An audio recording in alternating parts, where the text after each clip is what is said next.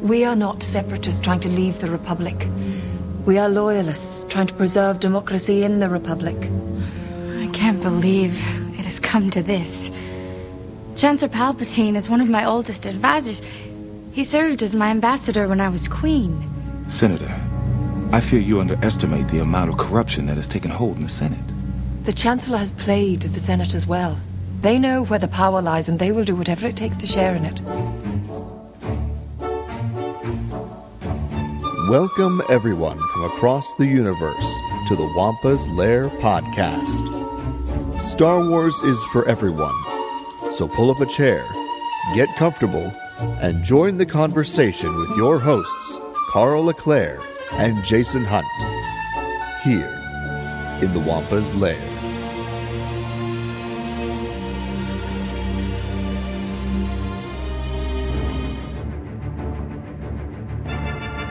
Hello, everyone, and welcome back to another exciting episode of the Wampa's Lair podcast. This is episode number 488, Revenge of the Deleted Scenes, Part 2. I'm, as always, one of your hosts, Jason Hunt, and with me, the Yoda to my Palpatine, we have Carl LeClaire. At an end, your rule is, and not short enough it was. Yeah! My little green friend. You just turned into Nickelback. Yeah. I'm going to get you, Yoda. Yeah. Oh, my goodness. Jason, we're back to do some more Revenge of the Sith deleted scenes. Woo! I'm excited. We had fun with the first batch of deleted scenes last episode, and we got some good ones again this time. Indeed, we do. And like we kind of introduced last week, there's obviously a ton of deleted scenes and previs type stuff for Revenge of the Sith. But again, we're sticking to just the completed deleted scenes that were released either across the Blu-ray or DVD. So that's what we're sticking to. We hit 5 scenes last week. We're going to wrap up the final 4 this week. And we've got some great little meaty scenes once again to dive into. Yes, it's going to be a lot of fun, and I'm looking forward to it. So, should we just dive right into this? I think we should. And you know, like we did last week, we're going to play each of these scenes before talking about them, and again, in case they aren't fresh in your mind. And 3 of the 4 scenes that we're talking about this particular week have tremendous amounts of dialogue, so they'll be hopefully helpful to rehear in case it's been a minute for you since you've watched the deleted scenes from Revenge of the Sith. So without further ado, Jason, the first scene we're going to look at today, picking up kind of chronologically from where we left off last week, is titled Seeds of Rebellion, and this is a meeting in Padme's apartment among some senators. It is an acquired taste. We cannot let this turn into another war. Absolutely, that is the last thing we want. We are hoping to form an alliance in the Senate to stop the Chancellor from further subverting the Constitution. That's all. I know a Jedi I feel we should consult. There would be dangers. We don't know how the Jedi fit into all this. I only wish to discuss this with one I trust. Going against the Chancellor without the support of the Jedi is risky. The Jedi are not any happier with the situation than we are. Patience, Senator. We have so many senators on our side. Surely that will persuade the Chancellor. When you present the petition of the 2000 to the Chancellor, things may change. Well then, let us see what we can accomplish in the Senate before we include the Jedi. What do you think of that one? I think that was one of the few missteps of Bail Organa's decision-making. What do you mean? Say more. What do you mean by that? I think Padme was right. I think if they had been able to bring in the Jedi that she is speaking of, things might have been a little different. Might have turned out differently. Of course, there's the question of which Jedi do we think she's discussing, and we know Matthew Stover has a lot to say about which Jedi that is. But yeah, I do think Padme is reading the situation correctly, for sure. She says it right there, the Jedi are not any happier about this situation than we are. And I would say, if not more unhappy, considering the fact that Palpatine is now worming his influence onto the Jedi Council in a way that has never been done to this point, as far as we know, before. So I think Padme is right. I think Bail Organa is trying to let the wheels of democracy turn a bit more, but the problem is that the wheels are already falling off at this point. So they can only turn so much. Yeah. Before, obviously Palpatine's already driving trains, so he gets to turn the wheels where he wants. So, yeah, I think the thing that grabs me initially with this scene is Padme's fear of creating a whole new war again. Right? They're still technically in the midst of the Clone War. I mean, while all signs point towards its soon conclusion with the death of Dooku, they know Grievous is about to be caught or killed. The Clone War is kind of in its last days, and yet Padme is very aware that the actions that Bail and Mon and some of the other senators are thinking about could incite another war. So I just really appreciate Padme's, kind of careful maneuvering here so as to avoid another war. Like she says earlier in Revenge of the Sith to Anakin, this war represents a failure to listen. She's trying to get people to listen to each other, and Mon and Bail are essentially on the same page. We want to rally other senators. We have this massive committee of folks that are on our side that want to essentially call out Palpatine, call him out and let him know that no more tampering with the Constitution will be tolerated.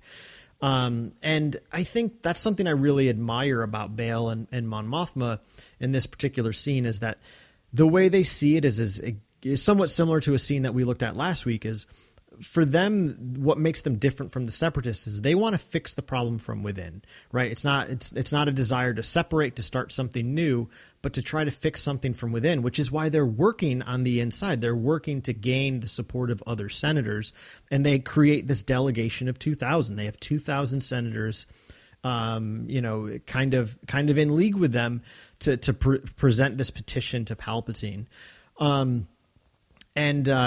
Yeah, it's, when Padme indicates she wants to involve the Jedi, like you said, it's kind of up in the air in the scene who she's referring to.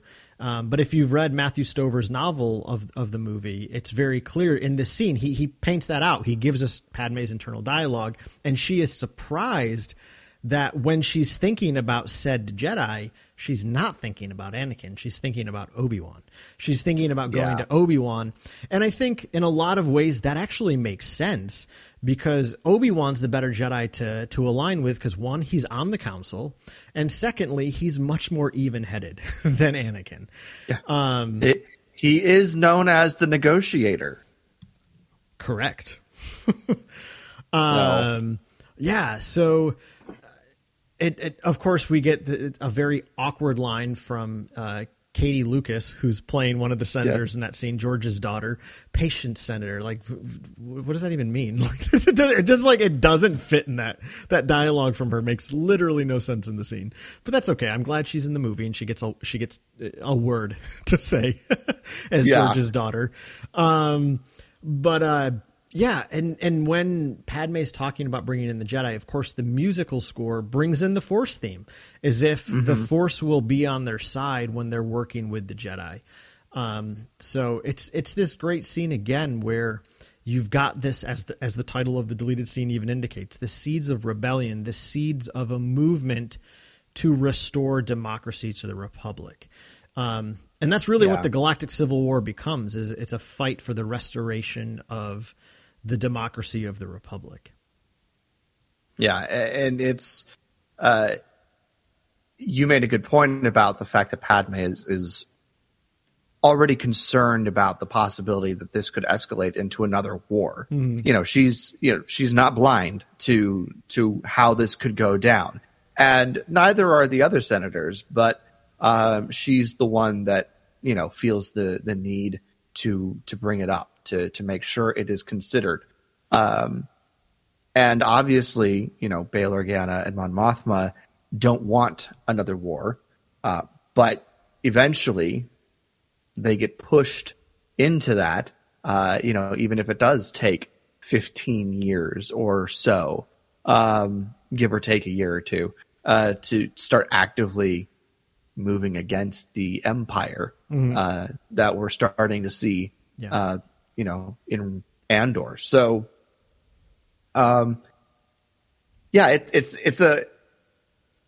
it reminds me a little bit of, because these are all very good, loyal, good-hearted, loyal, concerned people that are involved in this. And it reminds me, just the idea of trying to avoid war, of a line that was said in one of the later seasons of Doctor Who, that demons run when a good man goes to war.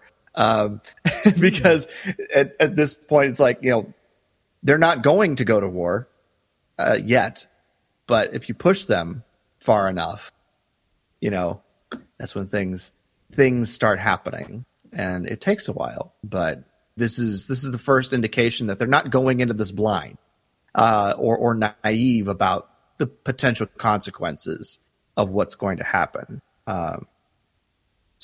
Yeah, for sure.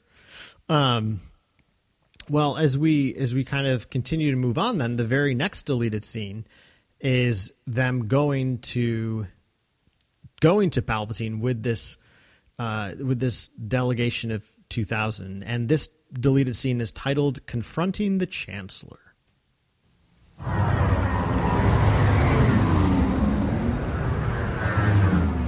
I understand your reservations completely, Senator, and I assure you the appointment of governors will in no way compete with the duties of the Senate. May I take it then that there will be no further amendments to the Constitution? I want this terrible conflict to end, just as much as you do, my lady, and when it does, I guarantee an immediate return to democracy.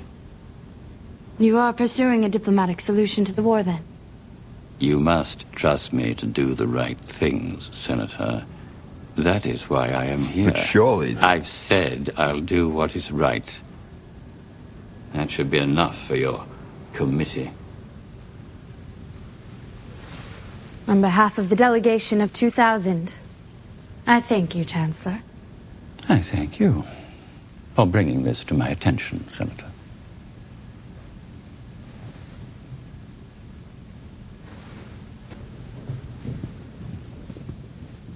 Their sincerity is to be admired, although I sense there is more to their request than they're telling us. What do you mean? They're not to be trusted. And surely Senator Amidala can be trusted. These are unstable times for the Republic, Anakin. Some see instability as an opportunity. Senator Amidala is hiding something. I can see it in her eyes.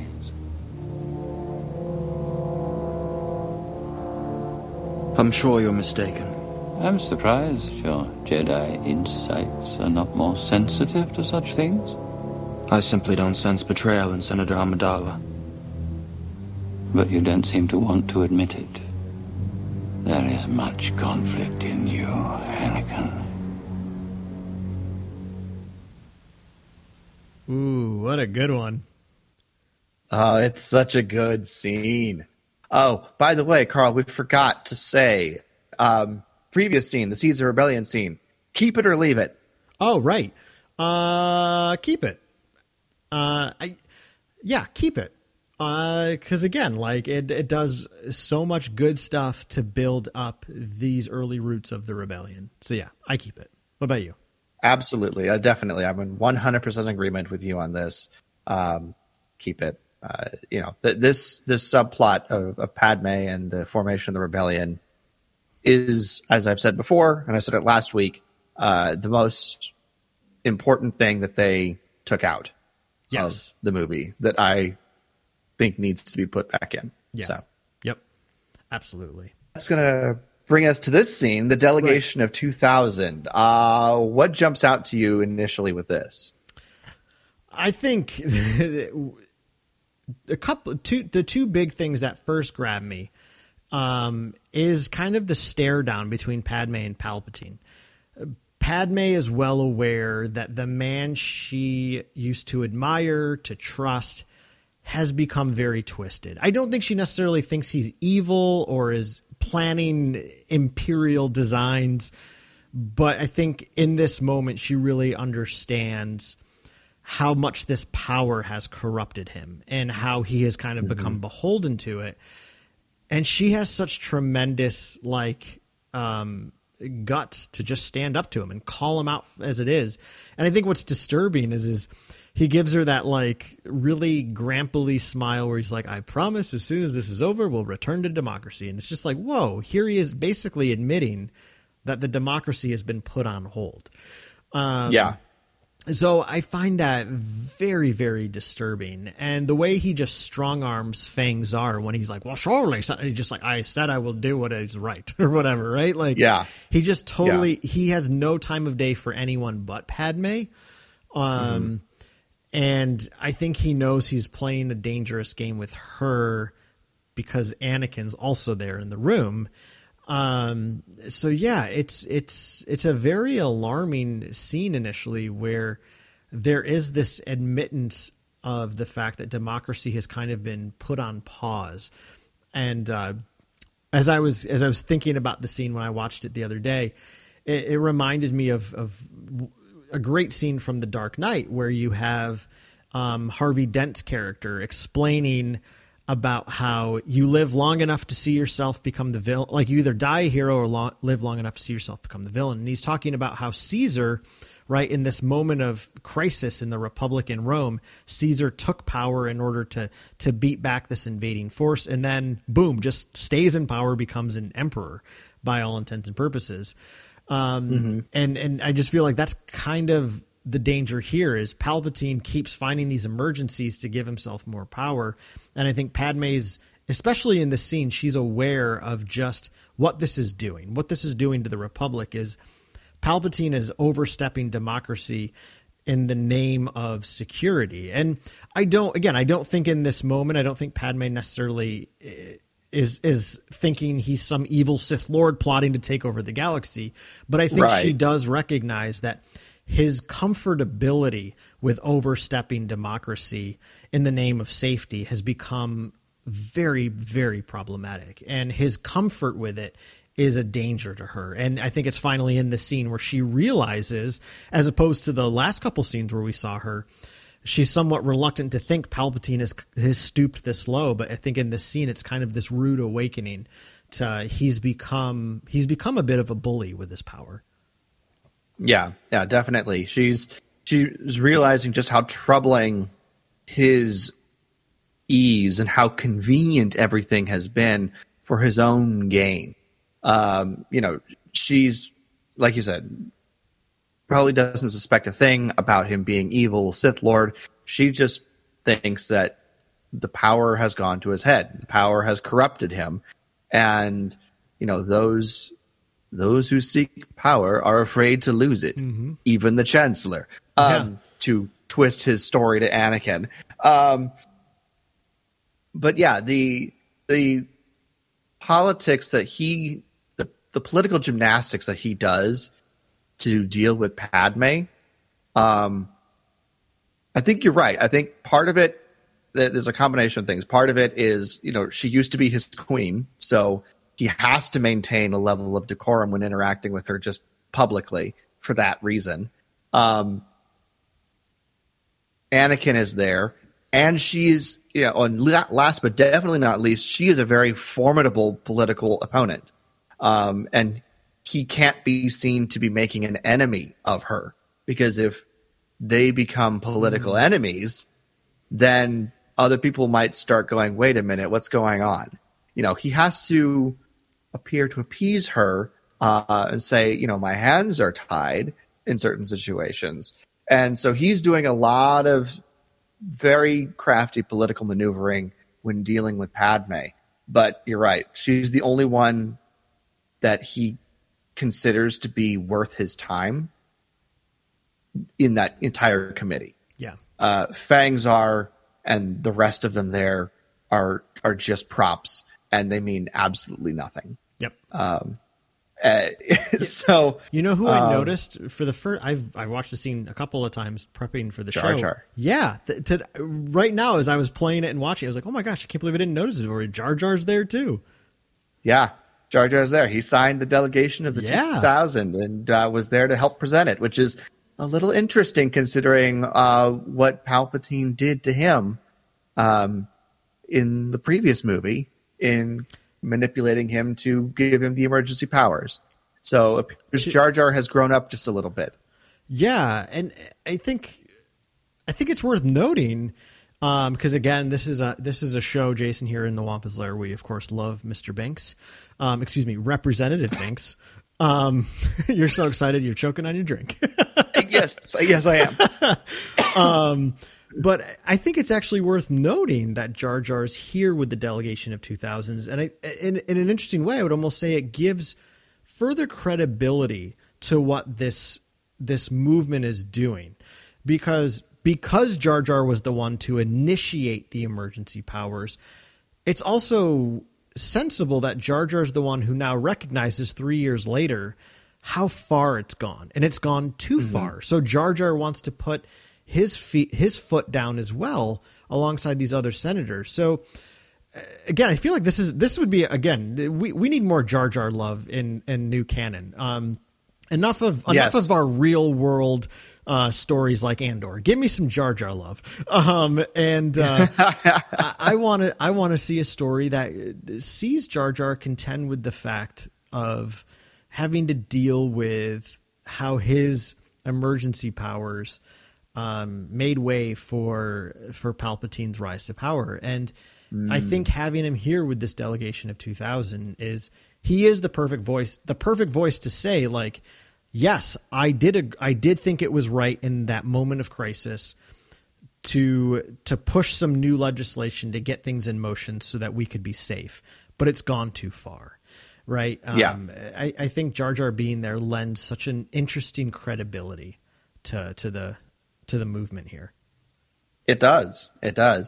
But of course, then there's the second half of this scene where the senators are leaving and Palpatine has his little conversation with Anakin where he starts twisting things and whispering things into Anakin about Padme, that she's hiding something and, sowing seeds of doubt there between the two of them, because if he can separate Anakin from Obi-Wan and Padme, then he's won. Yes. And this is part of that assault on Anakin's sensibility and Anakin's connections to others. He is isolating Anakin from everyone and everything except himself. Yep. And this is working in that, working directly towards that goal in this scene. And obviously what he's sensing she's hiding is this resistance that's formulating, even within the delegation of 2000. Yep. So yeah, that's it's so devious and manipulative, and it's just further evidence of the other scenes that we already have in Revenge of the Sith of how he does this to Anakin, the web he weaves around Anakin's mind and heart to cocoon him and separate him from everything and everyone else that matters. Yep. Yeah, and worth noting, and again, this is not something that comes across when you're playing audio clips, but the look Padme gives to Anakin right as she's leaving with the other senators, it's a look of, it's such a aggressive look of, what are you doing? right? Like, yeah, it is. Yeah. She is not okay with Anakin being there at Palpatine's shoulder. I think she's very surprised how much he's yielding to Palpatine's influence. And then, yeah, like you said, I think the second half of the scene is actually my favorite part of it because of Palpatine trying to manipulate Anakin away from Padme, and calling into question Anakin's trust in her. And get ready for this, Jason. I'm going to shout out Matthew Stover's work again.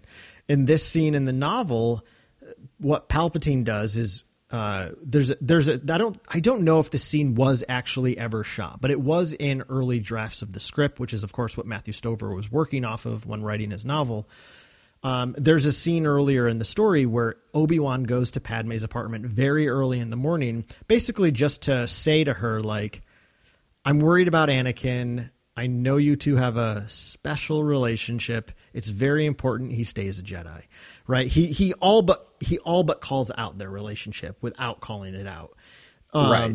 And Palpatine learns about this. And in this particular scene in the novel, not only does Palpatine just say like, oh, be careful of Senator Amidala. She's got something else in the works here. Right. In the scene as it plays out that we just listened to, it's just kind of insinuating she's got other plans, right? Like people see instability as a time to take power, which is perfectly hypocritical for Palpatine because that's exactly what he's doing. Of course. But in the novel, not only is he implying that has some political motives, but he also then drops to Anakin. I heard a report she was a certain Jedi was leaving her apartment early, a certain Kenobi. And what happens in the novel, which we never really get fleshed out at all in the movie, and I really wish we had, is Palpatine insinuates that there's some sort of relationship between Obi-Wan and Padme, like a romantic one. And that was in early drafts of Revenge of the Sith. That was always in there. And I think it makes Anakin's hatred for Obi-Wan so much more believable. Again, like it's in there. It makes sense that he's angry and hates Obi-Wan, but like, man, the vitriol he would have to think that Obi-Wan was going behind his back to have some sort of illicit affair with Padme. Oh, the drama. So while I enjoy this deleted scene as it stands, again, because of all the things you said as well, right? It's about Palpatine separating Anakin from Padme, trying to create some distrust there. The novel makes it even more powerful. It makes it, this is the moment where he starts to insinuate that there is some sort of romantic liaison perhaps between Obi-Wan and Padme. And that really, really sets the fires of Mustafar alive in Anakin. So that's for sure. Yeah. Anakin is, we know he's hot-headed and jealous.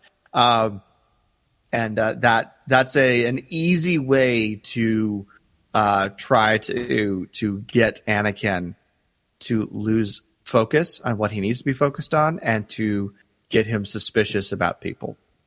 For sure.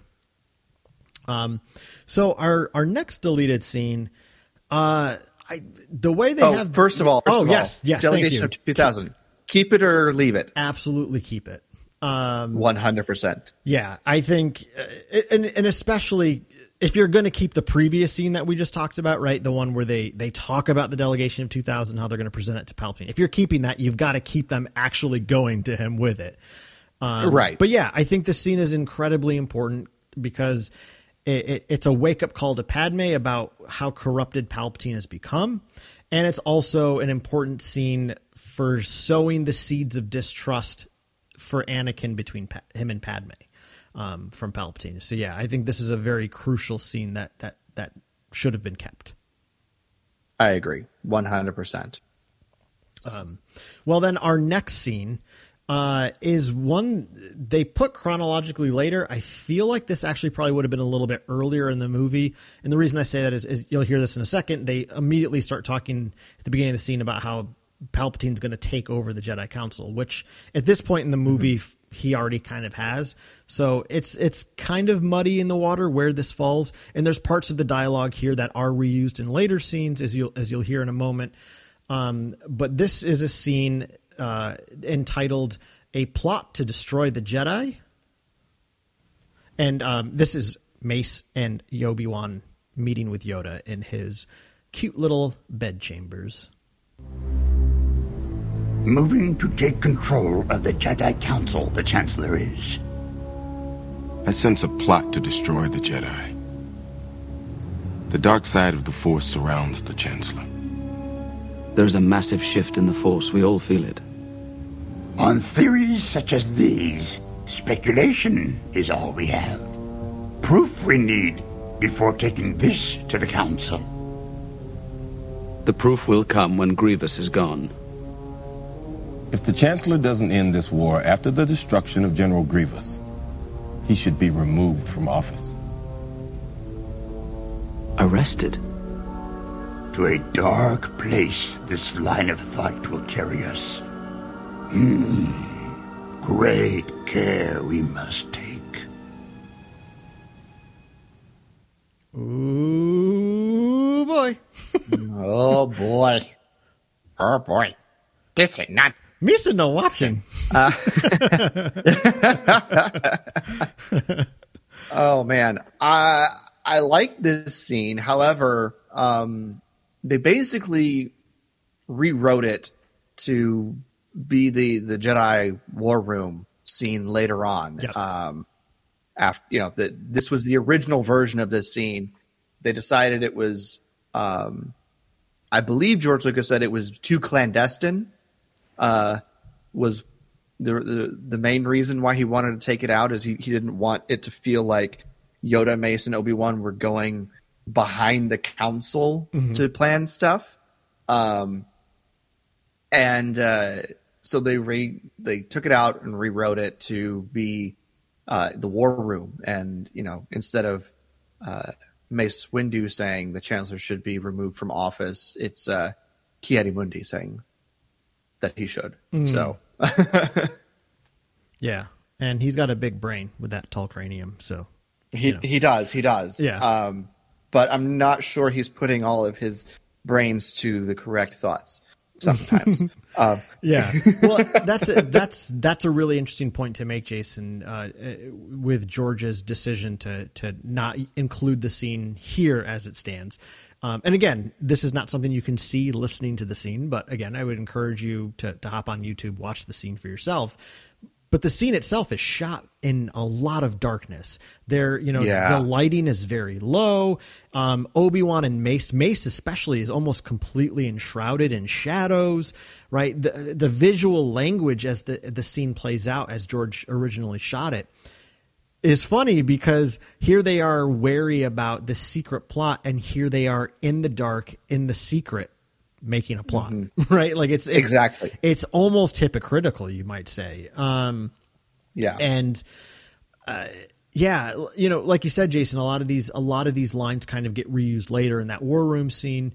But it's still interesting here because these three, are kind of a trifecta of leadership on the council, and they all seem to agree that the dark side is surrounding the Chancellor. It makes them very wary.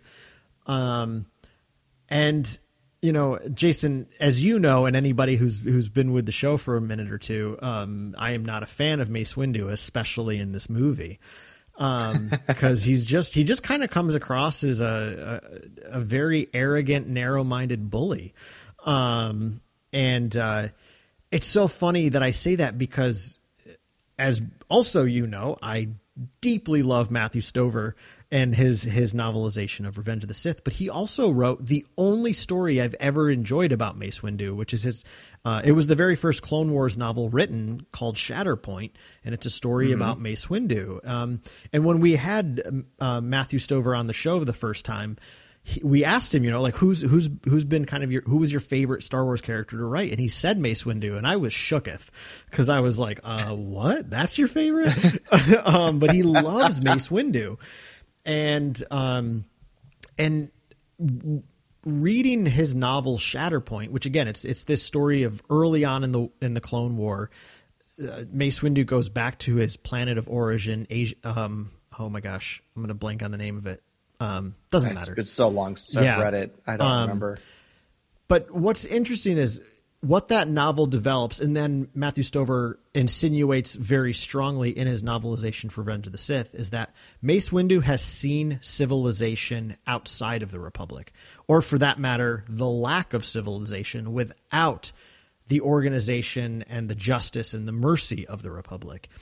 And what Mace is so afraid of is the Republic crumbling and then chaos reigning. And that's what happened. Mm-hmm. That's what he witnessed a lot of on his planet. And he doesn't want that to happen. So I think given that context, Mace's kind of strong-willed nature in a scene like this makes sense. He is so afraid of the Republic crumbling and the galaxy tipping into this state of chaos and living in the dark. So it's interesting the way that this, again, the way this scene is visually constructed to have Mace Windu in the dark, in the depths of the shadows, warning, basically just saying, I don't care what this means. I'll take the Chancellor in myself if I have to, if that means preserving the Republic. And Ewan McGregor's acting is just brilliant in the scene. The way he like leans forward at Mace, he's just like arrested. Like he's so taken aback, like, wow, you'd really go there. And then Yoda's kind of, the middle ground in the sense of like, well, we can't not do nothing, but careful we have to be with this, right? Because if the Jedi step in a way like this, it could become very, very sticky, very fast. Yeah, indeed. I mean, to be perfectly honest, the actions that Mace Windu is suggesting, well, not even suggesting, is putting forward as the option that they have in front of them, and that they ultimately end up acting on, is, in a way, the Jedi Order trying to take back some of their autonomy again. They were supposed to be kind of autonomous. They were aligned with the Republic at the beginning of all of this, and then they got recruited to be generals in an army for the Republic that tied them so close to the Republic that the border between the Jedi Order and the Republic has eroded to the point where it's almost non-existent. And Mace Windu appears to be someone who has very much rankled under the erosion of that border. Mm-hmm. And he cares so deeply, not only for the Order, the Jedi Order, but for the sanctity of the Republic, as it should be, that he's willing to go to extreme lengths to try to preserve that. And that's what we're seeing here is this discussion between them. And the only line that was in this scene that I wish had been reused that wasn't is Obi-Wan saying, there is a massive shift happening in the Force. We could all feel it. That's the one line in this that I wish had been included later on. Give it to Mace, give it to Yoda, in that later scene, or put it in another scene. But that's, that sensing, I think, is important, and we don't necessarily get that completely with the rewritten version of this scene. So. Yeah, no, that's a great point, Jason, because that is such a good line from Obi-Wan. Thinking about, this massive shift in the Force.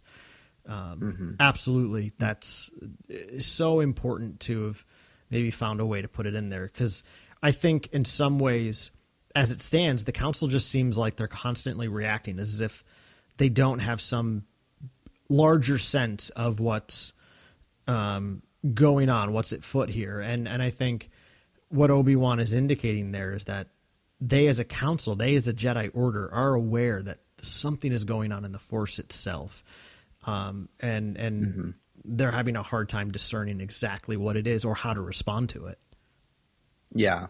And I think that's more the thing is that, they've been so expertly backed into a corner that responding proactively or in any way other than as a reaction is nearly impossible without severe political or public consequences.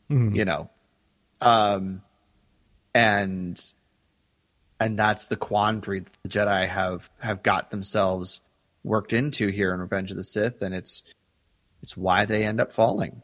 Right. So, yeah. Well, what about keep it or leave it? It makes sense that this one was cut. Because again, it's essentially this scene is reused later. There's an ominousness to it here that I do appreciate, because it makes these leading members of the council seem somewhat nefarious, which I kind of appreciate, because the Clone War has kind of, really muddied the lines of good and evil. And again, not what they're doing isn't evil, but it's certainly like they're doing something in secret. And there's a famous line in one of the Gospels about it: things that are done in the secret will always be brought to the light. Right. So the nefariousness of a secret meeting like this, if Palpatine finds out, like, he's going to be able to use that to his advantage pretty well. Right. So I like that about it, but I don't think, as it stands, it's not a necessary scene, because again, we essentially get the spirit of this meeting a little bit later. Yeah, I agree. I would leave this one. The rewritten scene, I think, aside from the point that I made about Obi-Wan's line, I think it's better presented in the rewritten scene, because it is less nefarious, less, of a secret plot,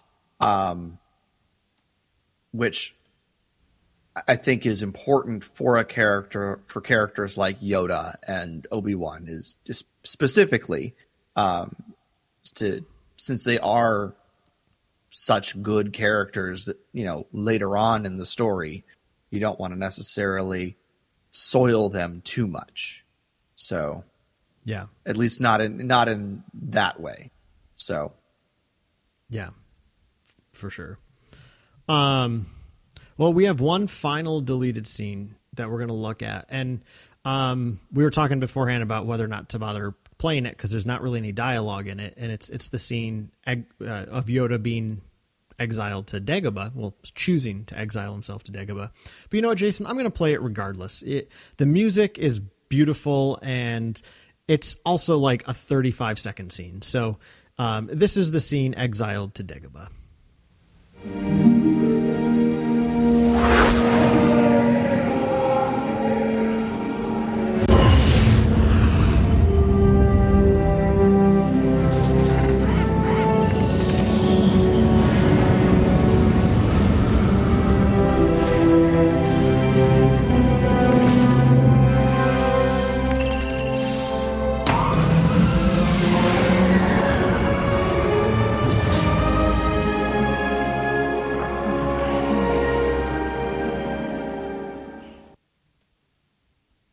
I love this scene, Jason. and right, there's no dialogue. The only dialogue, if you even want to call it that, is of course Yoda's exhausted sigh, if you will. But what I like, and again, I'm going to be talking about things that y'all obviously couldn't hear, because I'm about to talk about some visual things. I just like the initial shot of his landing craft breaking through the clouds, because again, one of the things I've always loved about Dagobah, I love that it's this kind of mysterious, swampy planet where nothing is quite visible, and this shot of Yoda's craft coming to land off to the right, in the breaking through all these mist and clouds, is just a ray of light. Like the sun is breaking through one break in the clouds. And I just love that, because that's sort of what Yoda represents, is while things have fallen apart, the light of hope is still shining. And Yoda is going to continue to be a beacon of that ray of hope. And I love it as he lands and the shuttle opens. Of course, we get a beautiful statement of his theme. We hear the sounds of Dagobah. We know he's going to be here for the next 19 years by himself, ultimately. That sigh of exhaustion, it says so much without saying anything. And I kind of interpret it as this both and. It's both a sigh of like defeat, like I can't believe it's come to this, and also a sigh of like I can finally have some rest, you know? And I think both of those things can exist at the same time. They're held in balance. They're held in tension. He can be feeling the weight of how things fell apart and how he was, you know, in part to blame for some of that. And he can also look at it and say, I've got some time to finally breathe and to not have the weight of the galaxy on my shoulders. And I like it because it's not a walking away with a cessation of like, I'm done. I will never interfere with the galaxy again. Like it's not what Luke chooses to do in Last Jedi. And this is not to like crap on the choice of Luke in Last Jedi. It's just to highlight that they are different choices in a way. Yoda goes there understanding that he'll be called back again. But he's going to trust in the living force to tell him when that time is right. So he goes there with a sense of hope. He goes there with the understanding that he's here because he lost, but he's also here to find a new way for the living force to help him become part of the story again when the time is right.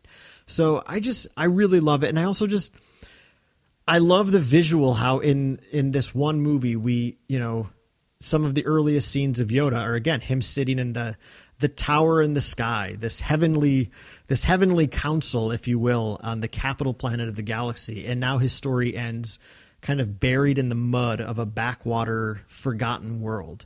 It's this symbol of humility, and Yoda's been returned to the dust, if you will. And he's not defeated by it, but is ready to take on what is next. So I really love this scene. It's a beautiful scene. And I think that's, you know, my favorite part of this is the visual aspect of it. And, you know, George is a visual storyteller. We know this. He, you know, not only does he give us broad themes and work characters into those themes, but he tells us the details and the emotions through the visuals as well, and through John Williams' music. But the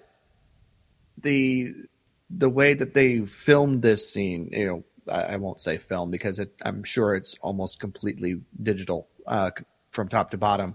But the way they created and crafted this scene is just very, very stunning and beautiful. It's a gorgeously shot and rendered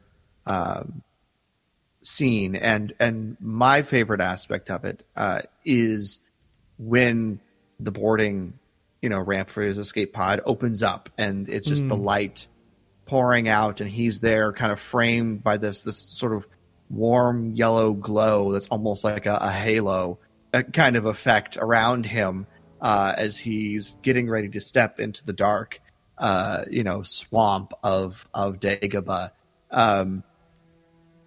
And, you know, he's, to quote very old Bilbo Baggins from the end of Return of the King before they take him to the Grey Havens to go across the sea, I think I'm quite ready for another adventure.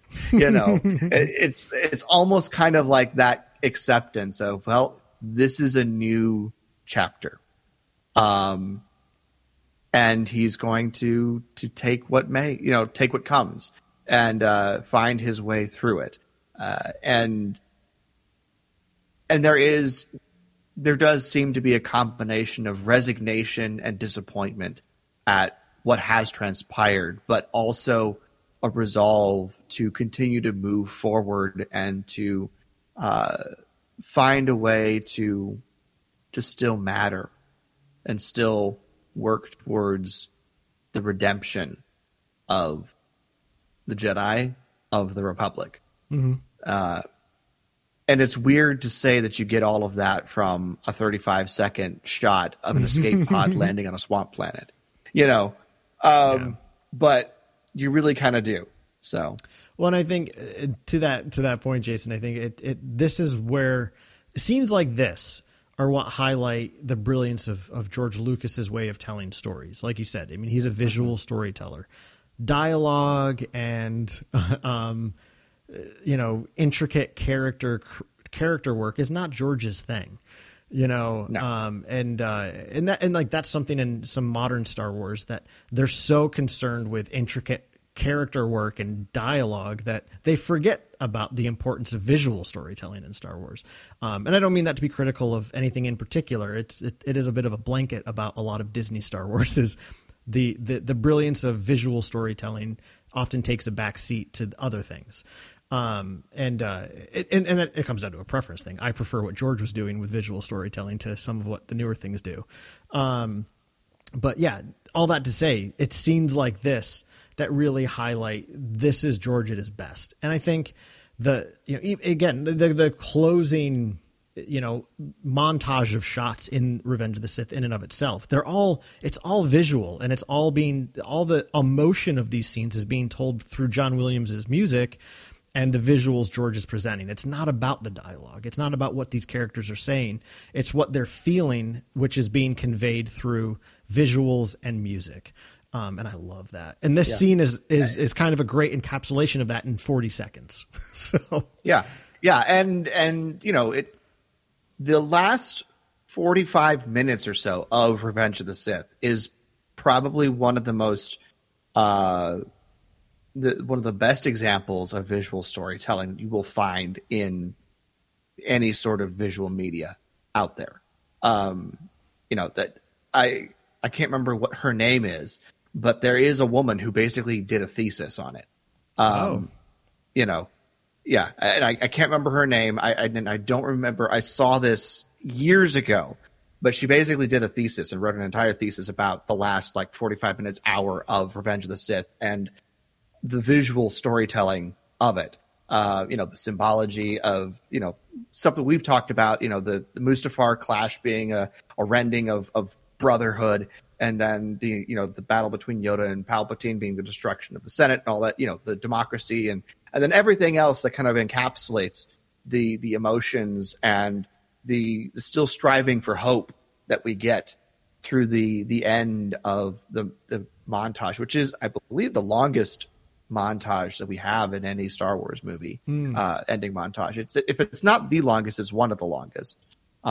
It's like 2 or 3 minutes of just, different scenes. I think the only other big montage I can think of is the end of Attack of the Clones. And I think this is probably a little bit longer. So there's definitely more going on in it, even in the finished version. Yeah. And I would have loved to have this I think this probably would have been the thing that would have started that montage. We would have gotten 3PO saying, "Oh no," and then we cut to Dagobah before we hit Padme's funeral. Yes. Is my guess is that's how that would have slid in there. That's where I would put it anyways. Sure. And I would definitely keep it. It's just 100%. It's like you said, it's 30, 35 seconds. Yeah. Put it in there. I'm with you too. Yeah, definitely. This is a scene you keep. And I think you're right where to put it, right? To put it right after 3PO's, "Oh no," before we go to Padme's funeral. This shows kind of the fate of the galaxy, right? And it also allows this musical storytelling to then start with Yoda's theme, right? His theme is very beautiful and spiritual and uplifting. So we start there. So in that regard, maybe you almost put it right after Padme's funeral, right? So Padme's funeral being the low point, and then you get Yoda's theme of kind of this spiritual at homeness, things will be okay. And then you go to Leia's theme, and then you go to the Force theme and Luke's theme as we close, right? So maybe Padme's funeral is kind of the final scene of the prequel trilogy. And then Yoda's landing on Dagobah is the start of the new story. It's the story of Yoda and the story of Luke and Leia and the story of Ben Kenobi keeping an eye on things. That's a good point. I think I would actually just swap it to the other side of her funeral. I think you're right. No, that's a good point.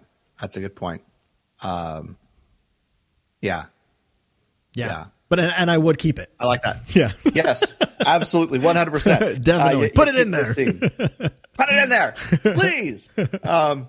And Carl just wants any reason to be back on Dagobah. Give me all the reasons, Jason's.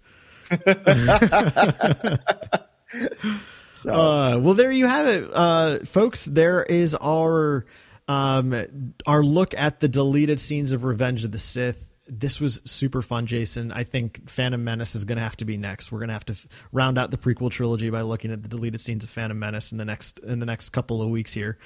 I think you're right. And then in the future, we'll look at see how we can tackle the other trilogies because I want to make sure we hit all of them. I think you're right. Yeah. We started it. We should finish it. Absolutely. Yes. But yeah, I think we added about another 9 to 10 minutes back into the movie, between all the scenes that we're keeping, between these two episodes that we've talked about this, Carl. Yeah. Somewhere around there, maybe. Yeah. Maybe like 8. It's probably about 7 to 8 minutes of extra movie, which, to be fair, you could just throw it all back in there. Cause again, in a modern movie like that makes this about a 2.5 hour movie, which is not uncommon today. And also the things I would edit out is just tighten up some of the stuff on Utapau and Kashyyyk. Cause a lot of that is just fluff battle scenes. And now I understand that a lot of folks love those scenes. They love getting to see the visuals of some Clone Wars stuff. But I feel like these character moments are far more important than some random battles. Do you think that in a post Clone Wars animated show world that those battle scenes in the middle are less important now than 2005? Oh, absolutely. Yeah. Okay. How about you? So, yeah, I think they were definitely, important. Yes, in 2005. In 2005, yes. Because, we hadn't really, other than the books and the Genndy Tartakovsky micro series, we hadn't really seen the Clone Wars. And so kind of getting that glimpse of it is very important, I think. And it's nice, it's nice because now with the final Mandalore arc, we kind of get to see how some of that is all woven together between the Clone Wars and Revenge of the Sith. So, absolutely. Yeah. But yes. Anyway, yes. I think that's going to wrap things up. Carl, if people want to weigh in on their thoughts of these deleted scenes, like, whether or not maybe they thought the original scene between Obi-Wan, Mace, and Yoda was better than the war room we got later, or other thoughts, maybe we're putting too much back in. Where can people get in contact and give us all of their 2 cents? Yes. We are on Instagram at The Wampa's Lair. You can also follow us on Twitter at Wampa's Lair. And you can always email us at wampaslairpodcast@gmail.com. Excellent. Any final thoughts before we close this out? I'll see you on Dagobah. Excellent. And actually, I'll see you in Phoenix tomorrow. That's right. Woo! And thank you, everyone, so much for listening to this episode of the Wampa's Lair podcast. This has been episode number 488, Revenge of the Deleted Scenes, Part 2. For Carl, I'm Jason, and we'll see you next time here in the Wampa's Lair.